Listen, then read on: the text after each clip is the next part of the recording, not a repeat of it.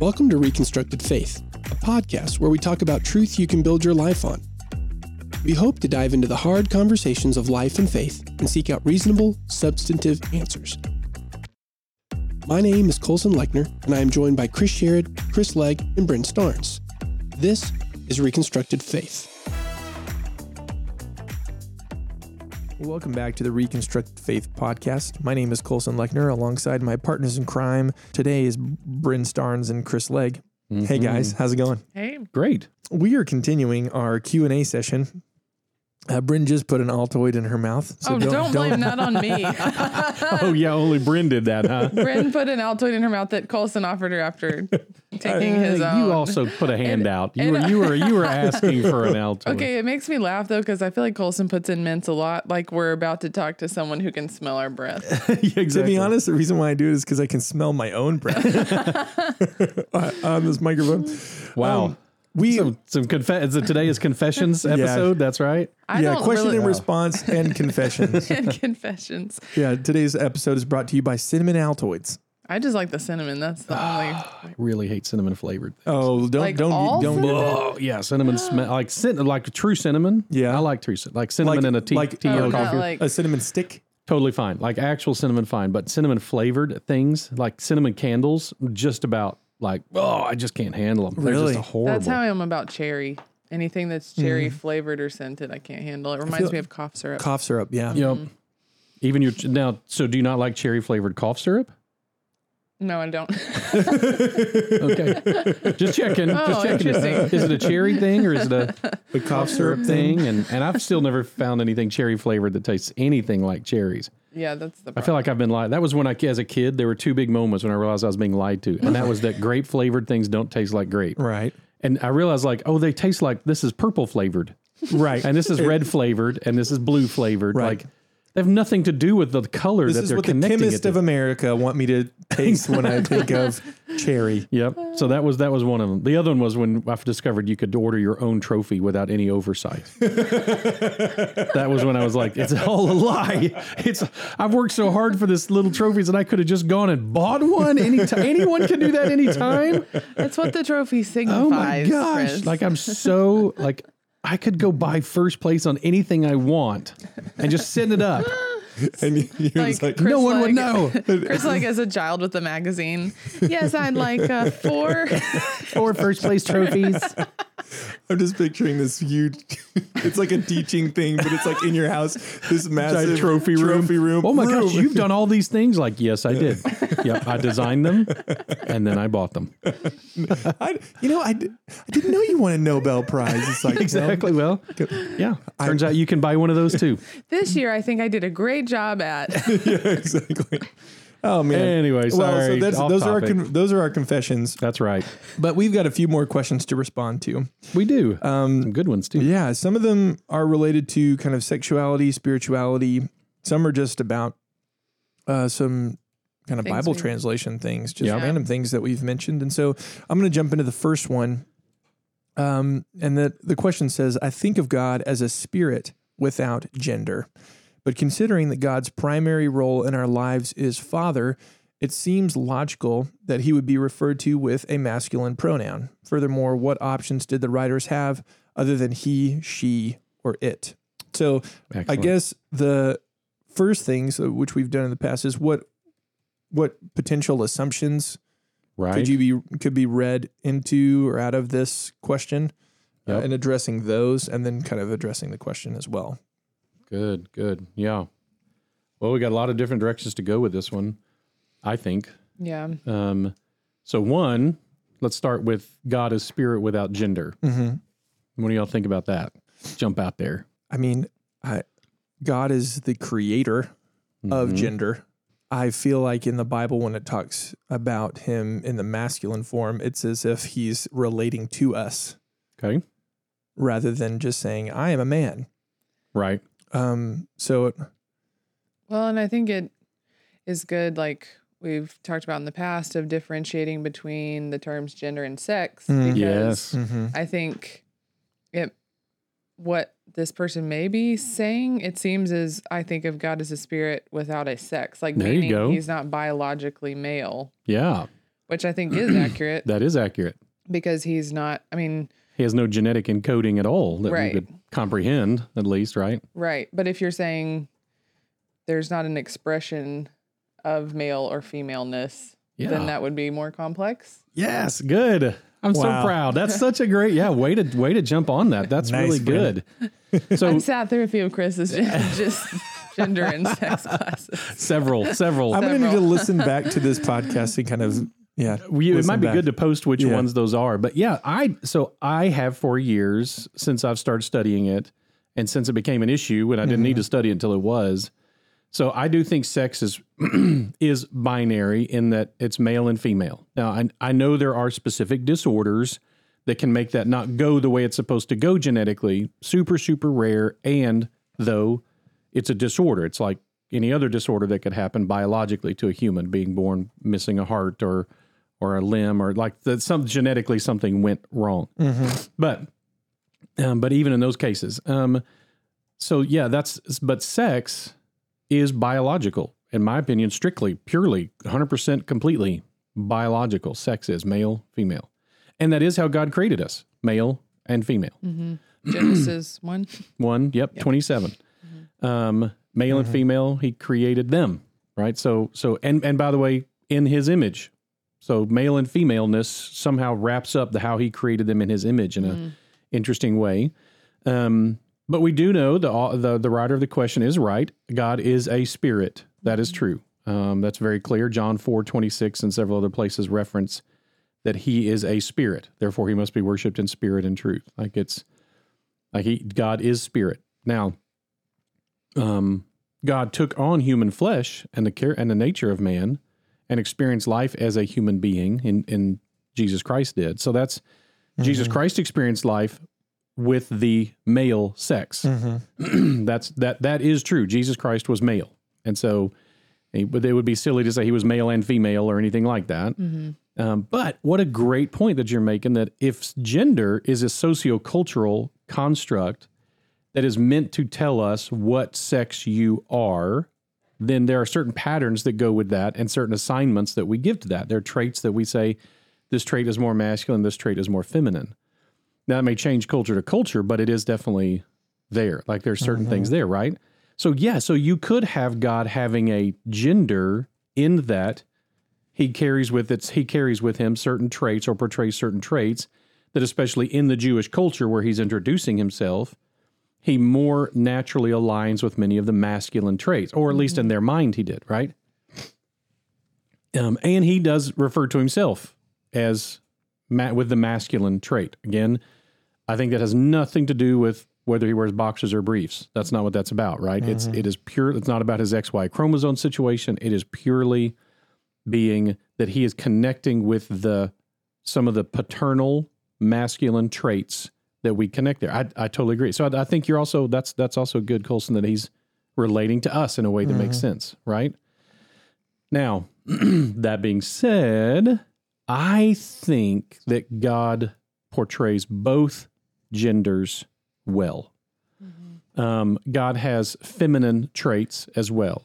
God has paternal traits and he has maternal traits, as do all of us. Right? I mean, like I hope I have a lot of the virtues that my wife has as a mother. I hope I'm also can be some of the, and so our culture, for example, divides out, I don't know, strong, aggressive, those kind of things, typically masculine, nurturing, cherishing is typically feminine. There's no standard for that. It's not like you go to the Bible where those passages is there. But that doesn't let me, the fact that I'm a man doesn't let me off the hook of being compassionate and nurturing. Right? Just because they're feminine traits, I still need to have those traits. Well, God, in my opinion, perfectly exemplifies all virtues, whether our culture links them masculine or feminine. And so... And he, even in scripture, there's like some traits that are marked very specifically female, meaning like comparing himself to a hen. Yeah. You got your Bibles handy? You do ready for a little Bible drill? I'm ready. All right. Isaiah 49:15. Okay. And then, Brent, since you referenced it, Luke 13:34. So you got the Isaiah one there for us, Colson? Yeah, I'm getting it in my preferred. That's the next question. That's right. One of our other questions. But okay, let's hear Isaiah 49:15. Hold on a second. Wow. My Bible drills look better than yours. You are. I'm just kidding. My typing is not. That's what I'm saying. Can't spell Isaiah. Isaiah 49:15. Let's start there. Yep. Can a woman forget her nursing child, that she should have no compassion on the son of her womb? Even these may forget, yet I will not forget you. So God is not only showing the maternal trait of cherishing his children, but he's better at it than a nursing mother would be. Before you go from Isaiah, do 66:13 as well. And these are just you got dozens of you're these. Just pulling these I'll pull out. a few of these real quickly from a list I got. As one whom his mother comforts, so I will comfort you. Okay. You shall be comforted in Jerusalem. There you go. Okay, so again, he's relating himself to a mother, like straight up relating himself to a mother. How about the Luke 13:34? O Jerusalem, Jerusalem, the city that kills the prophets and stones those who are sent to it. How often I have gathered your children together as a hen gathers her brood under her wings, and you were not willing. Yep. So there you go. Is the word longing in there? How I longed to gather you? The ESV says, how often would I have gathered? Would I have? Okay. So he exemplifies the traits of men and women and chickens. Yes, that's exactly the point. Everything is perfect. He does everything perfectly. That's right. If it's a virtue, he has does it. Yeah. Whether it's a chicken's virtue or a man's virtue, or that's actually, you could actually make that case probably. But if it's a virtue, he has it and has got it perfectly. And so he exemplifies the maternal traits, the feminine and maternal virtues perfectly as God. And he exemplifies the paternal and masculine virtues perfectly as God. And so he becomes the disciple maker for all of us. No matter which sex we are, we can learn our virtues from him. And I think that's part of what it means to be created in his image, male and female, is that the ultimate expression of both of male or of female is still found in his image. And that he owns both. Like the image is his, and therefore the possession is his of male and female. So it's not like women are like, well, I have nothing to aspire to now. Right. That would be very silly and an inaccurate way of engaging with that. So there is God's, I don't know that I would agree with the phrase that God's primary role in our lives is Father. I think his primary role is probably God. But that's not in competition. It's not like it's one, not the other. But Father, King, Lord, Master, Friend, Savior, you pick them all. And I think he has all of them perfectly. So then when we see, but I think when it comes to pronouns in the Bible, we do see him, we refer to God as him and he. So is that primarily a translation choice, or the writers of Scripture primarily describe him as he? Like as a masculine? I think it's both. And that God refers to himself as a he. Right. And so God uses he to refer to himself. So we need to honor that. I've always thought, I think we've joked about that once before on the podcast, that I was someplace where the preferred pronoun conversation was going on, and yet also somebody being offended that God was a he. Like it was like, so everybody else gets to pick their pronoun except God. God is the one person who doesn't have the authority to pick their own pronoun. But so what does it mean that God refers to himself as a heathen? A heathen? No, a he, comma, then. He, comma. I think it just is him, like Colson was saying, it's him relating to the culture that he's talking to. And it would be natural that they would assign a he to a character of God, a leader, a king, a lord, a master, an owner.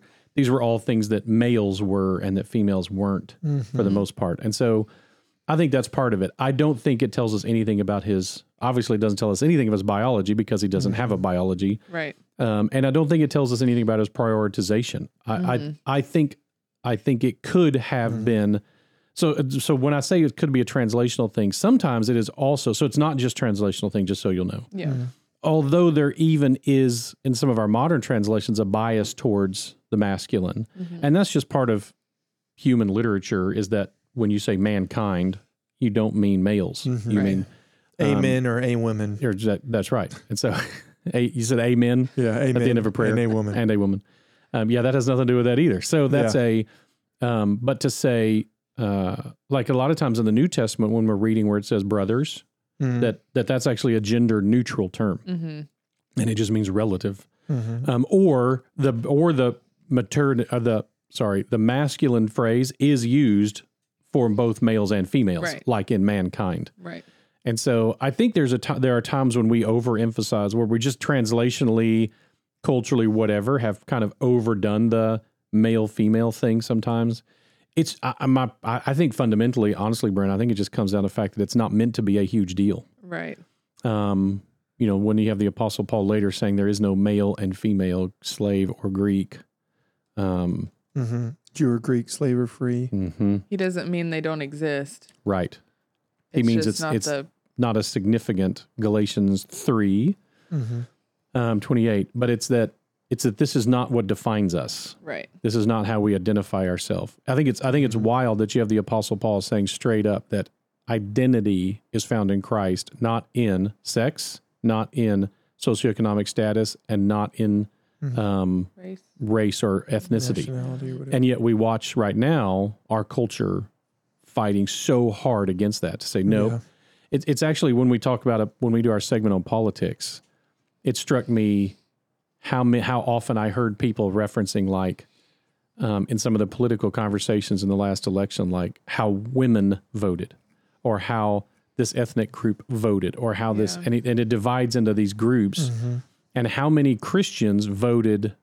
I'm curious, I'd love to know, there's no way to know, like how many of them voted as a woman over Christian, or as a man over Christian, or as an African-American over Christian, or as a Caucasian over Christian. Like, where is your ultimate loyalties lie? That determine those decisions. And for a Christian, that always is supposed to be our faith. Our relationship to God trumps all of those others. Like, it totally overwhelms them, all the other identity things. It's I don't vote primarily as anything that describes me except Christian. And so, for example, or act, or serve, or choose my career path, or picket, whatever. Yeah. So anyway, that's a side conversation. But so what is the accurate statement here when it comes to, if someone said, well, is God a man? Then to say God describes himself in the masculine. Is like the most correct way of saying that's the way I would say it. Yeah. He uses the masculine pronoun for himself. And masculine terms for himself.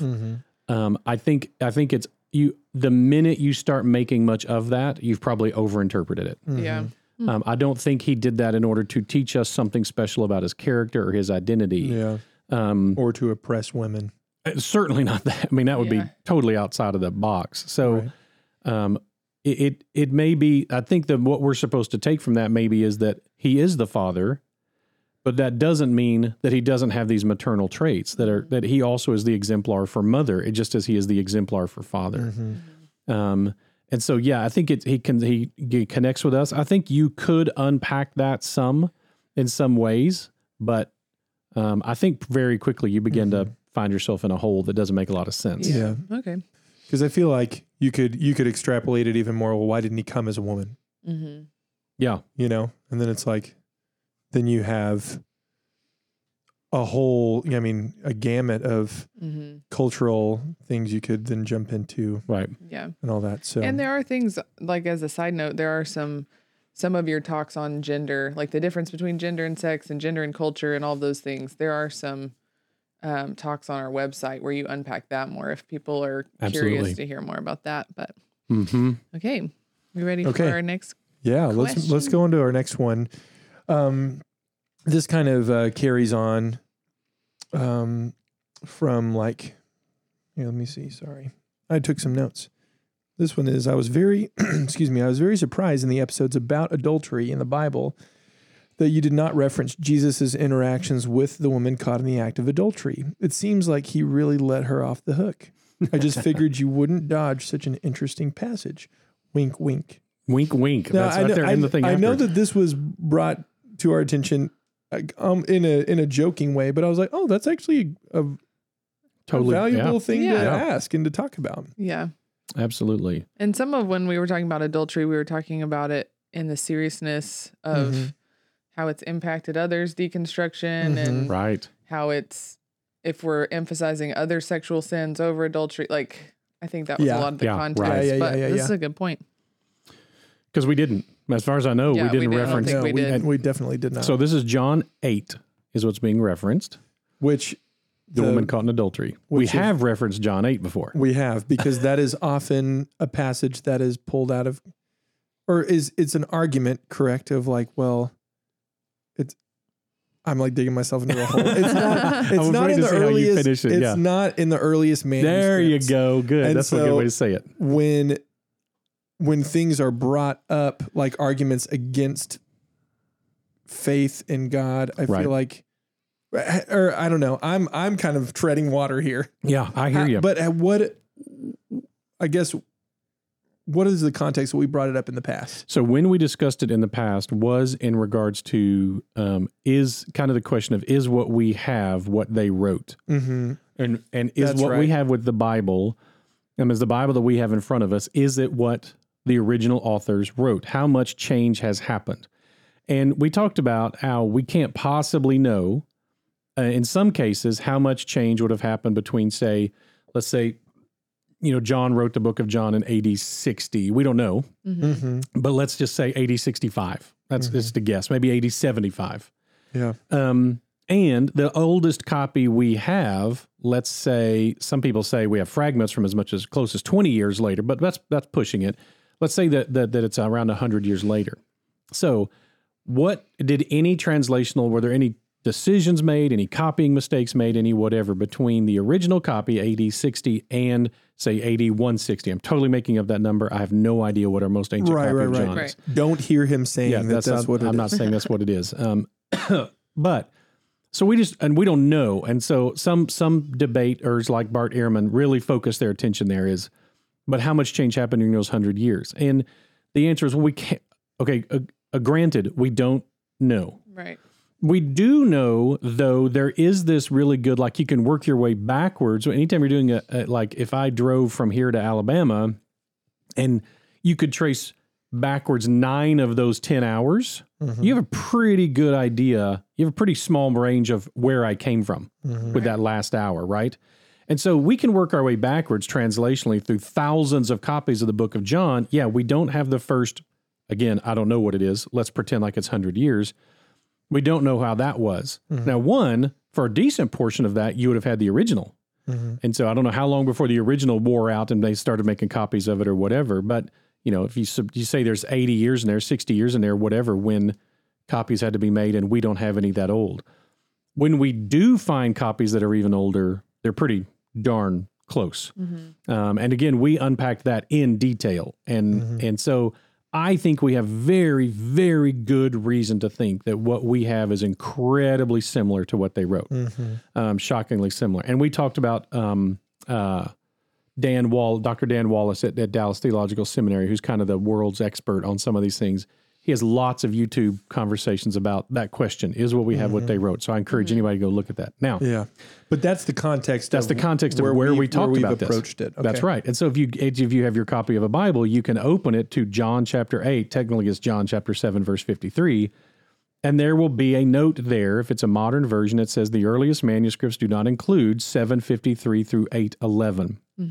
This story of Jesus catching, or the woman being brought to Jesus who was caught in adultery, is not in the most ancient copies of John. It is even sometimes in like Luke. It's just in ancient copies. It moves around a little bit in the Bible. So that causes you to really be like, oh, is this an original? So for that reason, for example, I don't preach from it. It may be totally original. It may this story may have happened just like this, and someone wrote it down and they didn't know where to include it, so they stuck it in the middle of John. Like we don't know. And so I don't, it's kind of sounds like something Jesus would do. I mean, there's nothing in this that's like out of character, but I wouldn't ever build any doctrine on it because it may not should be in the Bible. But again, because we have such good scholarship on the Bible, we know that. We have a note that tells us this, it's suspicious. So that's one reason I didn't go to it, is because I don't ever go to it to teach any type of doctrine or anything like that. but let's have some fun with it. It's a fascinating little passage. Yeah. So anybody want to read those 12 or so verses? Sure. Who's got it? I have it. Do you have it, Bryn? Yeah, but go ahead. No, you go for it. 8, 1 through 12? Or no, 11. Dude, she can barely breathe. I'll do it. I'm struggling a little bit I'm so today. sorry. I'm so sorry. Fine. All right, here we go. John 8. It's Christmas. She is great with child. It's a lot of biblical implications of being the round young wife over there. My firstborn son due at Christmas. I know it. Very cool. Not pretty dang cool. That's really awesome. Yeah, but if you want to read, I'm not going to complain. That's great. Sorry. Jesus went to the Mount of Olives. Early in the morning, he came again to the temple. All the people came to him, and he sat down and taught them. The scribes and the Pharisees brought a woman who had been caught in adultery, and placing her in the midst, they said to him, "Teacher, this woman has been caught in the act of adultery. Now in the law, Moses commanded us to stone such a woman. So what do you say?" This they said to test him, that they might have some charge to bring against him. Jesus bent down and wrote with his finger on the ground. And as they continued to ask him, he stood up and said to them, "Let him who is without sin among you be the first to throw a stone at her." And once more he bent down and wrote on the ground. But when they heard it, they went away one by one, beginning with the older ones. And Jesus was left alone with the woman standing before him. Jesus stood up and said to her, "Woman, where are they? Has no one condemned you?" She said, "No one, Lord." And Jesus said, "Neither do I condemn you. Go, and from now on sin no more." Wow. Such a great story. Okay. Now let's unpack this passage just a little bit, because it is fun to talk about. Mm-hmm. Right. Oh, yes. Yeah. So let's do our good old hermeneutics. Please. Okay, so let's start with the big questions. Where are they? Mount of Olives. Keep going. Temple. There you go. They're in the temple. This is a weird thing to happen in the temple for a lot of reasons. Yeah. Okay. There's a lot of things immediately that make you scratch your head like, wait a minute, they're in what part of the temple are they in? Mm-hmm. So apparently they're not in the men's section of the temple, because if we were Jews, if we were Jews, we would understand all of this. Yes. You would immediately go like, wait, they're where? This would be like a little bit like saying Jesus was in the Cowboys locker room talking to the Cowboys. Like, this is kind of a men's only area. I mean, especially if he's apparently he's not in the men's only area, or it would be completely inappropriate for them to bring the woman in there. Yeah. But they are allegedly, they have caught a woman in the act of adultery and have brought her straight to the temple. Have they not put her through a mikveh bath yet? They are breaking several commands to bring her into this setting. This is completely inappropriate. Everything about this is inappropriate. Like, they are so out of line with this whole thing is just like a Jewish audience would be like, wait, what? They're what? This makes no sense. That's also part of what makes this passage a little questionable, is this feels like it was written by someone who doesn't fully grasp the situation. Anyway. Interesting. So early in the morning, he's at the temple. The scribes and the Pharisees brought a woman who had been caught in adultery, again, in the temple, and placed her in the midst. So again, the people he's teaching, whoever it is he's teaching, he's got these people came and sat down and he was teaching them, and they come and drop this woman right in the middle of this crowd. Okay. And they said, "Teacher, this woman has been caught in the act of adultery." Now, the language there is so clear. Like, essentially, they pulled her nude out of bed. Like, this isn't like we heard she committed adultery. Yeah. That in the act. Well, we have a huge problem if she was caught in the act. What's the huge problem? Well, where's the other? Yeah, where's the other party? Exactly. because in our unpacking of this, we talked about, like, remember when we talked about rape laws and stuff? Yes. And how important, like, both parties are held to a high standard. That's right. And so right now we have, like, why is she the one that was brought? Yeah, why her, and where is the man? Okay. So already our questions are starting to pile up. Wait, why are they bringing her here now in the temple? Now they're bringing her here? She can't be here. She's unclean. She cannot be in the temple like this. And we caught her in the act. Okay. Where's the man? In the law, Moses, notice, Moses, not God, Moses, and that's who they assigned this to, commanded us to stone such a woman. He did not command them, by the way, they weren't around, but commanded us to stone such a woman. What do you say? That's clear. Again, this is meant to test him. This is just like the, and it do we pay taxes? Commanded us to stone such women. Like, basically. Oh, yeah, that's right. Like, not just this one, but it's like all the women. All the women. Like, we're not going to, Stone such women, not men. Because pretty sure you stone adulterers, male or female, in the Hebrew scripture. So they said this to test him, so they might have a charge to bring against him, right? So then we get this great mystery. By the way, this is the only account of Jesus writing anything in the Bible, right here, and it's in. And we don't know what it is. Well, there's so many problems with this. Oh, yeah. So he bit down and wrote it in his finger on the ground. Okay, so the idea being like, so you both been on Temple Mount? You've not been on Temple Mount. Okay, no. Sometimes. Is there a lot of dirt? That's right. You got invited, but weren't able to come. Not yet. Not yet. All right. So nowadays you would be able to write something on the but they spray it off 2 or 3 times a day. So you're saying it's clean. It's stone. Oh, right? okay. It's solid. It's flagstone everywhere. Now it's ancient flagstone, but in that time it wouldn't have been ancient flagstone. It would have been brand new, fresh flagstone. That, by the way, was swept constantly. They kept it pure. And so even that, I had heard a commentator say, like, why would there have been dust on the ground in the temple that he could write in? That already implies a huge problem. Like that people aren't caretaking the temple properly. It's early in the morning, by the way. We got that piece of information early on. It certainly should not have been dusty yet.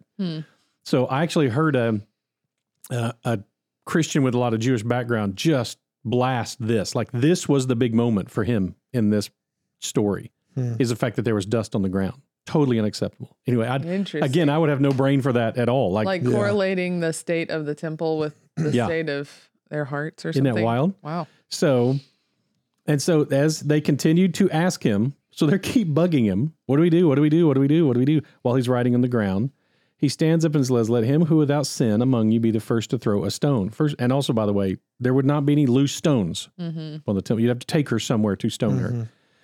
And then once again, he bent down and wrote on the ground. And when they heard it, they began to walk away one by one. And then this detail, beginning with the older ones. What? And incidentally, I'm not going to offer you any insight.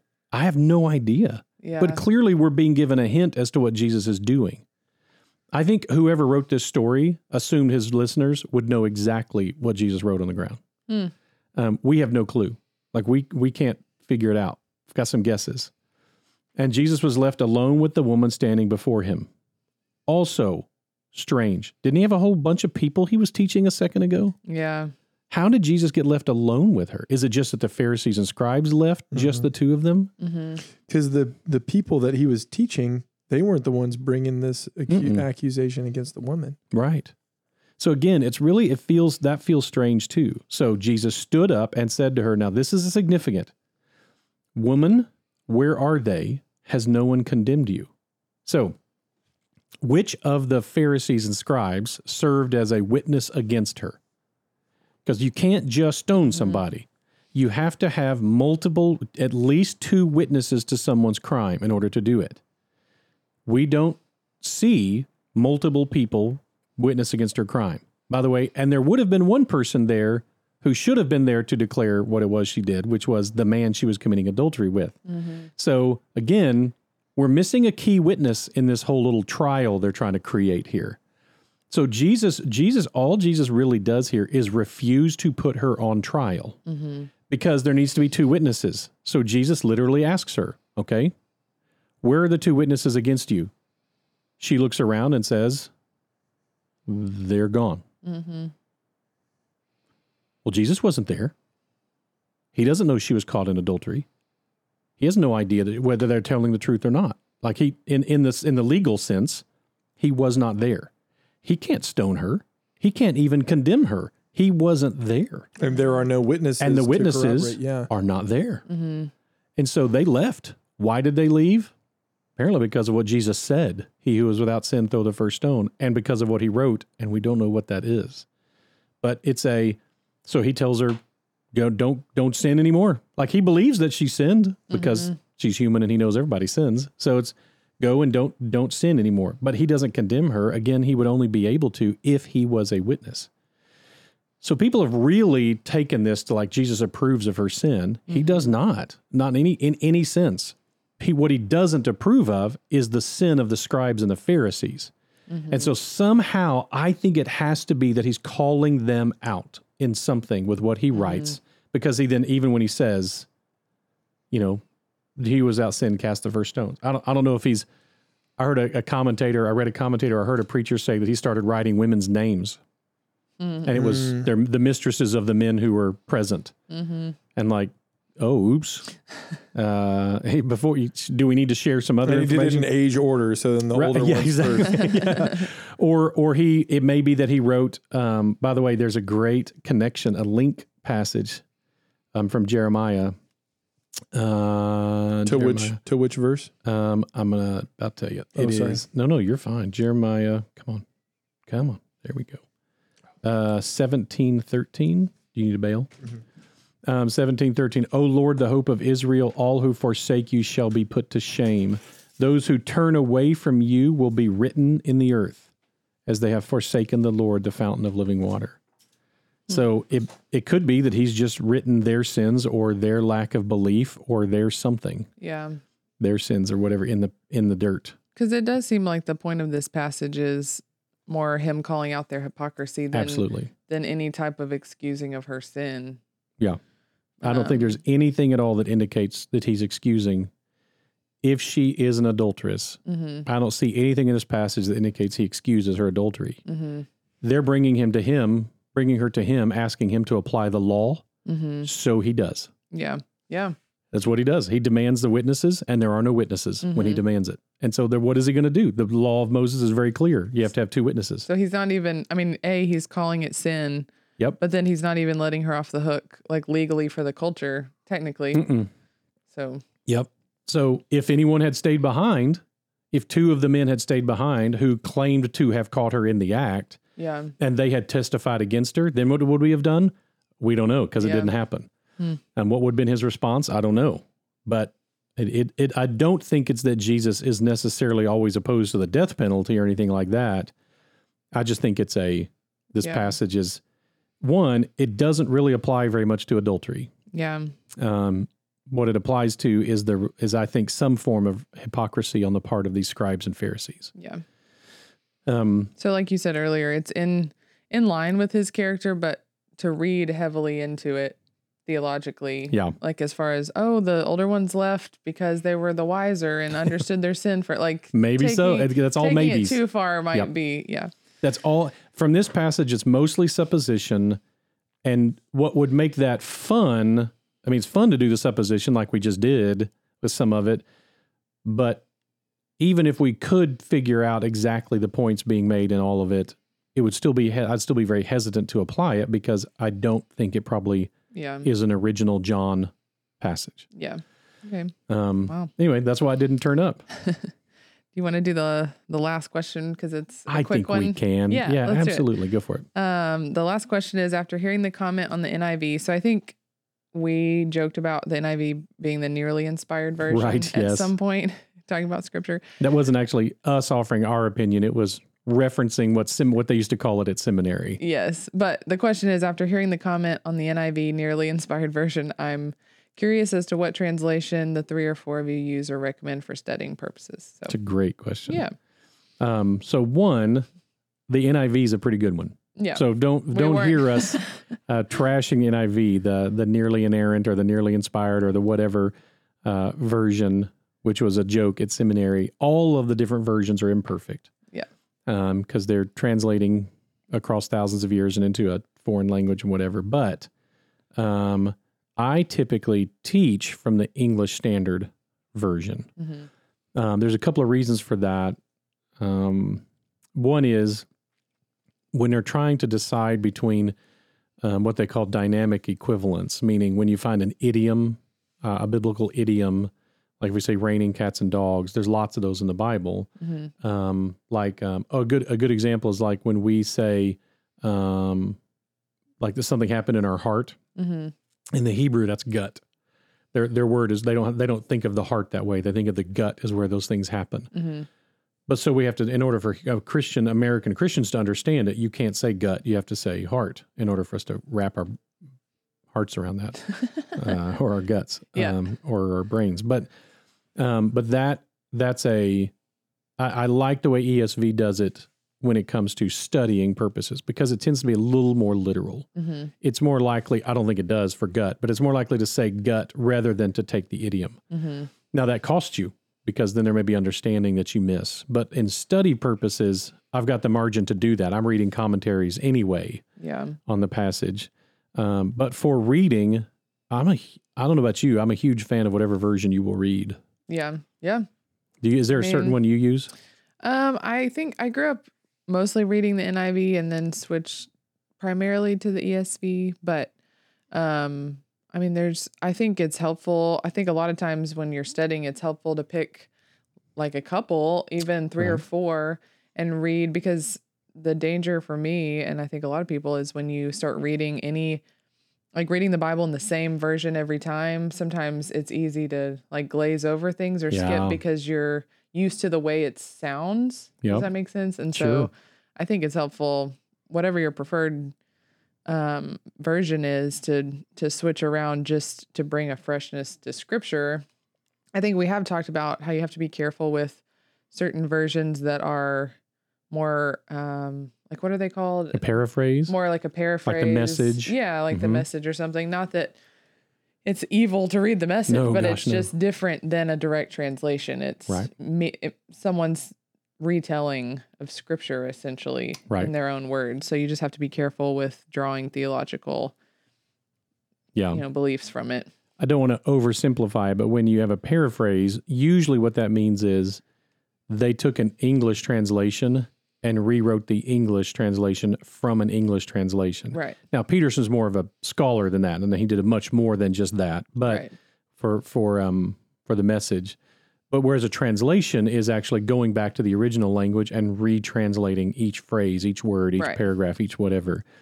And so, like the Living Bible was a paraphrase, but the New Living Bible, if I remember correctly, is a translation. Mm-hmm. Yeah. And so I'm a big, I love all of it. Mm-hmm. And I just think where you have to be careful is if you come to a difficult passage or a difficult concept, don't just read one version and then run with it, study it. And I even encourage people, there's several of these now online for free.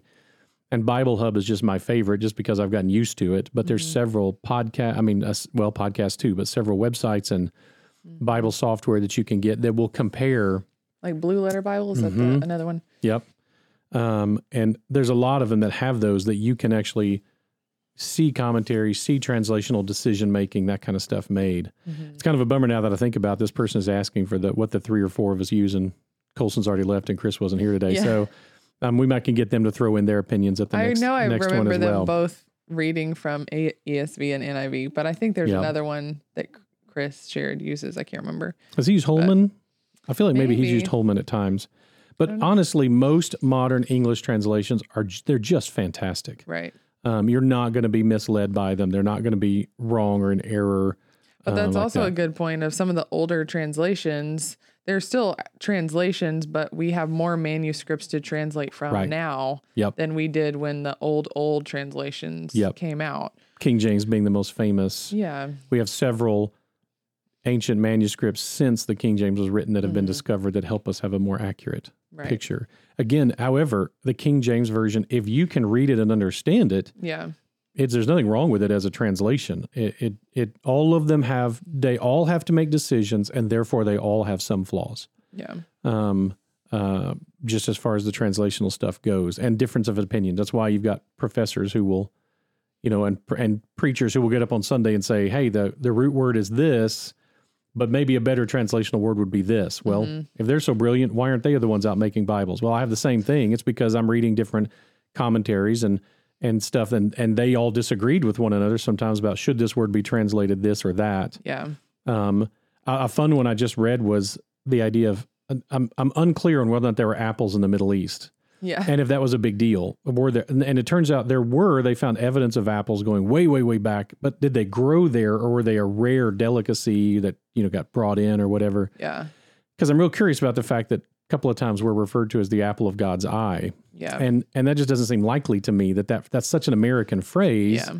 And so looked it up, and the word apple can just as easily mean pupil or student. Oh, interesting. Well, which would make a lot more sense in the context of the Middle East, that like, you're my favorite student. Yeah. Like, oh, cool. That makes more sense than the apple of my eye.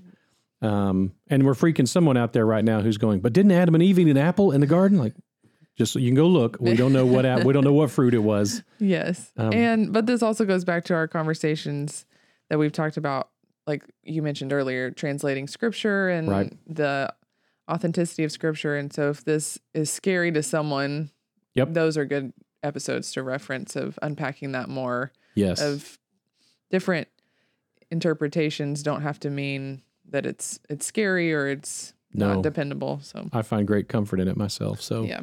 Very good. Well, this has been great. Hey, if you've got questions, we don't want to, I don't know that we're going to run out of topics or headings, but we're going to move into a new season soon, and hopefully we'll be wrapping up our old one very quickly very soon as well. And then now that we've done the question and response or question and answer session. And so send in questions, though, if you still have them, because that helps guide us in our conversation as well. So God bless. Thanks much. Thank you for joining us for this episode of Reconstructed Faith. If you enjoyed what you heard or were challenged, please leave us a review. It'll help other people find us. If you have questions or a topic you'd like to hear discussed, shoot me an email at info@southspring.org. Reconstructed Faith is a resource of South Spring Baptist Church. Remember, don't give up, trust God, search for answers.